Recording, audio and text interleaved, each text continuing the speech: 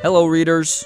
Curtis Joseph is a former all-star goalie who played 19 years in the National Hockey League with St. Louis, Edmonton, Toronto, Detroit, Phoenix, and Calgary. He also has a hell of a life story to tell, which he did in the book Cujo, the untold story of my life on and off the ice. Curtis, thank you for the time. How are you today? Yeah, I'm doing great. How are you guys? Doing very well, Curtis. Thank you very much. The book's title is your nickname, which, of course, is not only one of the coolest nicknames in hockey, but in all of sports. You even had a goalie mask made with the Killer Dog's likeness on it from the Stephen King book at one point in your career. Have you ever actually read the book Pet Sematary or seen the movie adaptation? I almost finished Cujo a long time ago, but I read a lot of it, but I'm more of a nonfiction type of reader, but definitely have benefited from the book Cujo. Fair enough. Well, there are elements of your childhood that may as well be straight out of Stephen King's brain, and this part of your story has received a fair amount of attention since you started promoting the book. For people who haven't heard, would you mind describing what your home life was like from about the age of 10 to 16 years of age? Well, it was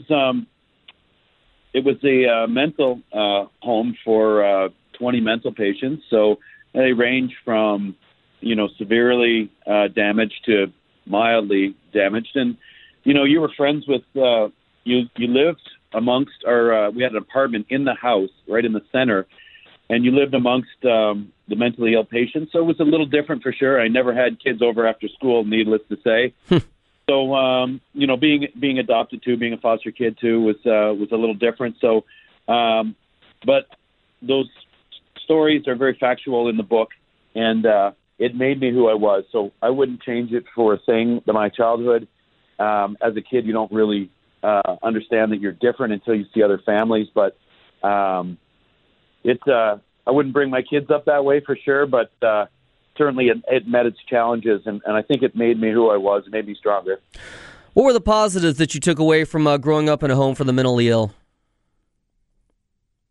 Well, I learned how to fend for myself, for one thing, and I learned, how to interact and have your head on a swivel a lot of times, and just how to protect yourself a little bit. So, good life skills. And a character from the book who you just mentioned was your adopted mom. She was married to a man that you care deeply for, but unfortunately your adopted mom was not the greatest of women. How do you describe her to people? And this is a woman that you did not see past the age of 16. Yeah, she at some point she must have really taken a liking to me to take me from Wendy Monroe. But I think she had raised her kids, and she was a lot older than most parents were, and I think she fell victim to the medications in the house also. So she was not present most of the time in my childhood, but she had a lot of issues, for sure, to say the least. And but like I said, it made me learn how to fend for myself and made me a stronger person. Curtis, I was watching a recent interview with you on TV a couple of days ago, and it's just certain things that people take for granted growing up. It was the story of the first time you went to a grocery store. For the majority of your childhood, really the entirety of your childhood, you had never walked in a grocery store, and the first time you went in there, will you explain just what that was like, what that experience was like, finally stepping into a grocery store for the first time? Yeah, it was... it was awesome. All that food and all that good food. And I like going in grocery stores now. And fortunately, I can afford to buy a lot of food because of hockey. But and I'm probably a little over the top with my kids as far as feeding them. It's something that sticks with you as your childhood. I make sure my kids have tons of food, and I enjoy going to the grocery store. So to see all that food in one place and all that good food was a real surprise. Curtis, when did you start playing hockey, and how quickly did you realize you were actually pretty good at it? Well, I started at 10 years old. Somebody had handed me over, had paid for it, and handed the team over to me. And I couldn't skate. I couldn't skate a lick. I was a good athlete and played road hockey, and I was never a goalie. I was always a scorer. And then I got out there, and I couldn't skate, so I was so disappointed. And they threw me in net the next game, and I couldn't skate, but I just got up and fell down, and tried to get in front of it. And that's how I became a goalie. I never had the passion to be a goalie to start. I wasn't the kid that loved the equipment or the masks or anything like that. I really always say that the position chose me because I started so late in life. And you also tell some wild stories about playing youth hockey in the 1980s, including a fight that got so crazy that the fans jumped in, the police were called, and the game was eventually canceled. Now, the sport has made a conscious shift away from a level of gratuitous violence that movies like Slapshot convinced the public was just a regular part of the process. Do you think that hockey as a whole is better off for that change? It's certainly different, and I had this discussion with players from my era, and we loved the game back then. We loved our teammates. I'm not saying it's better, but we loved the way it was. And most of the tough guys on the team were always your best friends. They were protectors. They were great humans. And it's sad to see that part out, but I understand with concussions and protocol and everything else that it's not great to have it. And then on the other flip side, some of the skill is allowed to shine a little more than the clutching and grabbing. And the smaller skilled forward is been able to shine and show his stuff, like a kid like Mitch Marner or Johnny Gaudreau. I'm glad these guys are in the league. It's amazing. So it's a great product now. It's just a little different. Earlier this year, a Canadian junior hockey team made international news after the Humboldt Hounds bus crashed while on a road trip, killing 16 young men and injuring 13 others. The news really resonated with you based on your time as an amateur. How so? Well, I played in that Saskatchewan Junior Hockey League, and it was my big break. I played for Notre Dame Hounds, and we traveled those roads, and they're icy, but you can see from a long ways away. So, I've been at that intersection, dozens of times, and I'm sure in a bus, and it was heartbreaking for the whole country. It was heartbreaking for everybody who's traveled on a bus. It was just devastating, and to lose your child is always tough, but certainly it was something that every Canadian mourned about. Absolutely, and human beings to various degrees as well. Now, you played for a single season at the University of Wisconsin in Madison before leaving school with a $1 million opportunity to play in the NHL as an undrafted rookie free agent. Why did you ultimately decide to sign with St. Louis over the other three teams that were pursuing you? Yeah, it's a good question. I felt very comfortable. Brian Sutter picked me up at the airport and really made an effort. I went and visited his family and met his wife and his kids, and he really seemed like a great guy. I knew Rod Brindamore, who was on the team, and it just seemed like a nice fit. I had heard about Blues fans and how they love their hockey and they embrace their athletes, and it certainly was somewhere that I felt comfortable and wanted to be a part of, and Brian Sutter definitely helped, made you feel like family. Your former Blues teammate, Tony Twist, is one of the most renowned enforcers in the history of the sport. I was blown away by how he used to train his hands to be prepared for fights. Do you mind sharing that with the people? Well, Twister was a different bird, no question, but I won't get into it on a detailed level. I hope everybody reads the book, but I watched him prepare for games and knowing that he was going to fight, so I would sit across from him, and he really he worked at it. He would do punching bag. He would do all kinds of fighting techniques, and I guess it was a little over the top, but he was certainly the one of the best enforcers that I've ever seen, and one of the scariest humans. And I would talk to guys on other players on other teams, and they were like, I am never coming near that guy. So he had the respect of everybody in the entire league. Since we're talking about fighting, I got to ask you, because it's one of the most exciting plays in hockey that doesn't actually involve the puck being in play. It is the goalie fight. Did you ever get yourself into a goalie fight? And if so, what was the outcome? Oh, yeah. No, you have to Google Curtis Joseph goalie fights, and there's one in particular with Detroit and St. Louis. When I was playing in St. Louis, my buddy Kelly Chase started a brawl, and Bob Probert was on the ice fighting two guys, and it happened like a minute or 2 minutes into the game, and the fans went crazy, and everybody on the ice was fighting, and Tim Shovelday had was the goalie for Detroit at the time, and he came down to center ice, and he jumped in the melee, and I saw him. I was like, wow, I got to get out there. So I went out there, and it was a battle royale, and fortunately, I came out on top, and I received so much press for that fight alone, more than any other win that we had that year. So if I'd have known that was going to happen, I would have fought a lot sooner, maybe my first couple games.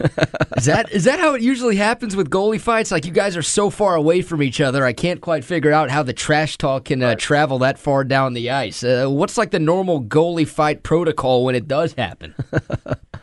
Yeah, absolutely. That's what it is. If the other goalie jumps in or everybody's paired off and the other goalie jumps in, you have to skate out of your net, and then it's on, and then the fans get really excited about something about goalies with all that equipment fighting, because it doesn't happen very often. Now, hockey players are known for playing through pain, especially come playoff time. They are some of the toughest SOBs on the planet. What's the proudest injury you played through in pursuit of Lord Stanley's Cup? Oh, wow. Yeah, good question. I had multiple groin injuries, that you'd play in the playoffs, and that were you felt like your groin was coming off the bone. And for a goalie, you have to be able to do the splits and to make kick saves. So definitely a lot of severe groin injuries. And probably the most is, though, I broke my jaw in a pregame morning skate with a slap shot to the face. And I went in, it was killing me. And the trainer looked at it. They said, no, it's fine. Go for an x-ray after the game. It was the first game of the playoffs. I'm playing for Detroit, and played the whole series, and I'm eating spaghetti, one noodle through a straw, one noodle at a time. And we ended up losing in Game 7, and I went back to Toronto to where I live after the season, and I went to my dentist. I thought I needed a root canal or something, and he comes out, he goes, I got good news and bad news. And I said, oh man, what's the good news? He goes, well, you don't need a root canal. I'm like, oh, thank goodness. I go, what's the bad news? He goes, oh, you broke your jaw. Here it is right here. In the middle of my chin. Played the whole series like that. And funny how it apparently it didn't show up on the x-ray right away, apparently. But anyway, that was the toughest one, probably. You tell some pretty incredible stories about the injuries that you dealt with. The skate to the face is another one that I really enjoyed, and I'm going to encourage people to check out as part of the book Cujo, The Untold Story of My Life on and Off the Ice. Curtis Joseph is who we're speaking with right now. Now, speaking of injuries, Curtis, you've obviously seen some gruesome things on the ice. Have you ever prayed for a teammate's well-being while in goal based on what you've seen just happen in front of you? Yeah, there's been a few instances for sure, and one comes to mind right away because I was talking to him the other day. But Brian Berard, he was first overall pick in the NHL, and he got traded to us in Toronto, and a fantastic skater and an electric defenseman. And him and Matt Sundin were good friends, and they really clicked on the ice. So it was going great for our team and for Brian's career. And he got Marian Hossa follow through with a shot in front of the net, and the stick came up and hit him right in the eye. And you could see the blood right away. You could see his reaction. You could hear his reaction happen right in front of me. And I said a little prayer for him right away, hoping that he'd be okay. And it subsequently, he lost his eyesight in that. He did play a few more years in the NHL, but he was never the same player. He couldn't see the same way. He just never realized that superstar potential, which was really, really sad. And you hate to see it happen on any side of the ice. Absolutely. And speaking of teammates, I really enjoyed how much space you gave your teammates in this book, giving us even a brief description of your buddies in youth hockey all the way up to the NFL. That's a bond you still clearly value. Is there one guy who sticks out as your all-time favorite teammate? No, I couldn't pick one guy out of all those crews. There's so many different personalities from different countries and in different places. So I valued their strengths as friends and fathers and what men they were.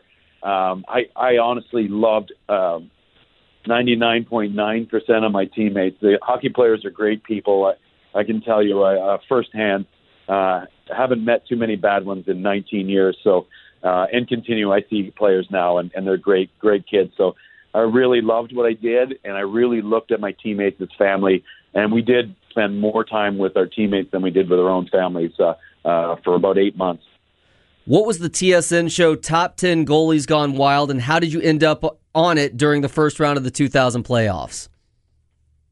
Yeah, it was a playoff game in Ottawa. It was a Battle of Ontario, so it's a big rivalry, and they always finished higher than us in the standings, and they were ranked higher. Their odds were better to win the Stanley Cup every year, and we managed to take them down every year, which is to our benefit, obviously. But I remember I was interfered with. I didn't play that well. We were very flat as a team that game. It's playoffs. It means everything, and Mick Magoo had just missed it, I felt. And so I get up to argue, and I try and change his mind before he gets to the penalty box, and sheer frustration by me. And I go into the corner, and I lost an edge.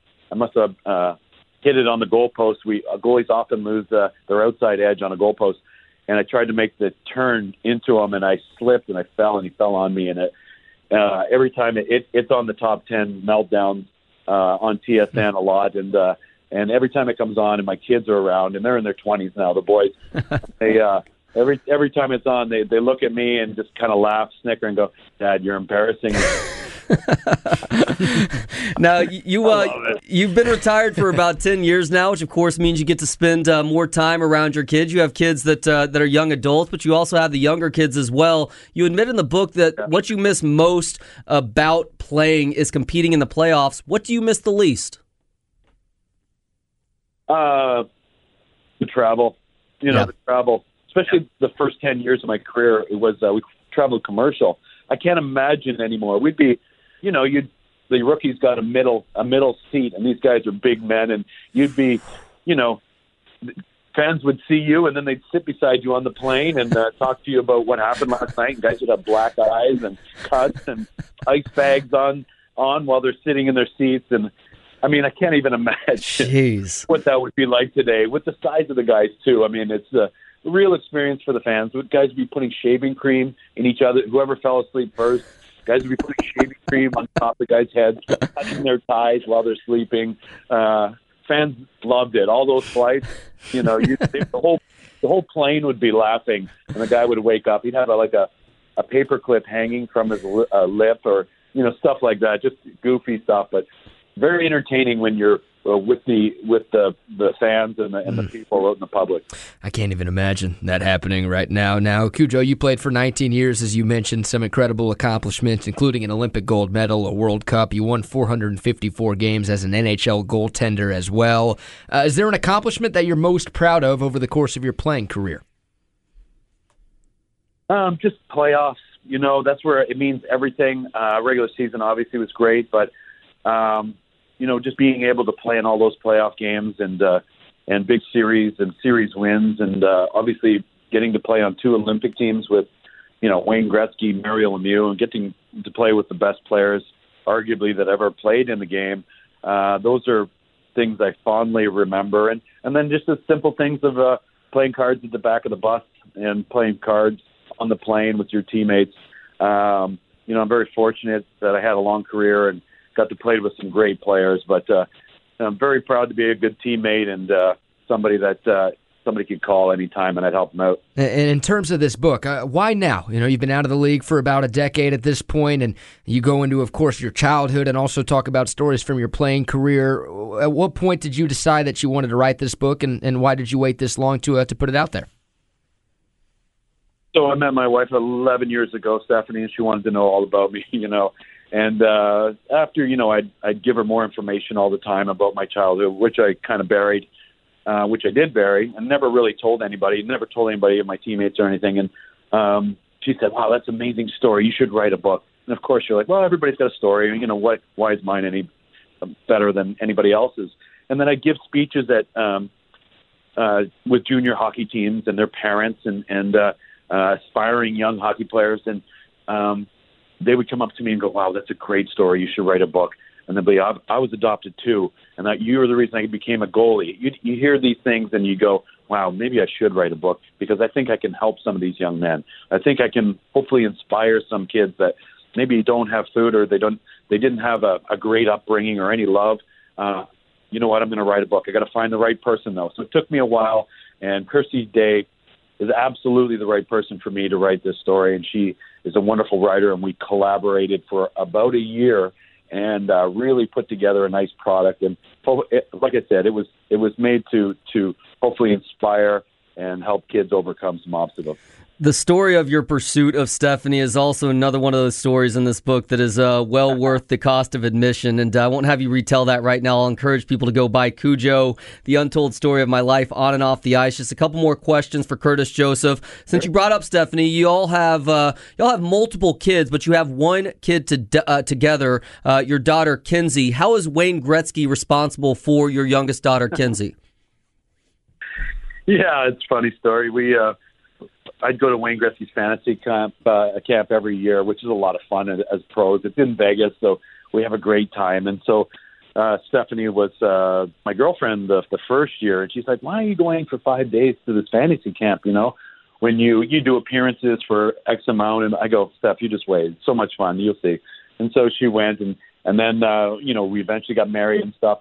And Wayne was, he is inundated with people all the time. Like, he's the Michael Jordan of hockey. And, people are pulling and he's signing things and everything else. And he looks over at me. I'm just watching him. I'm grabbing a coffee. It's early in the morning.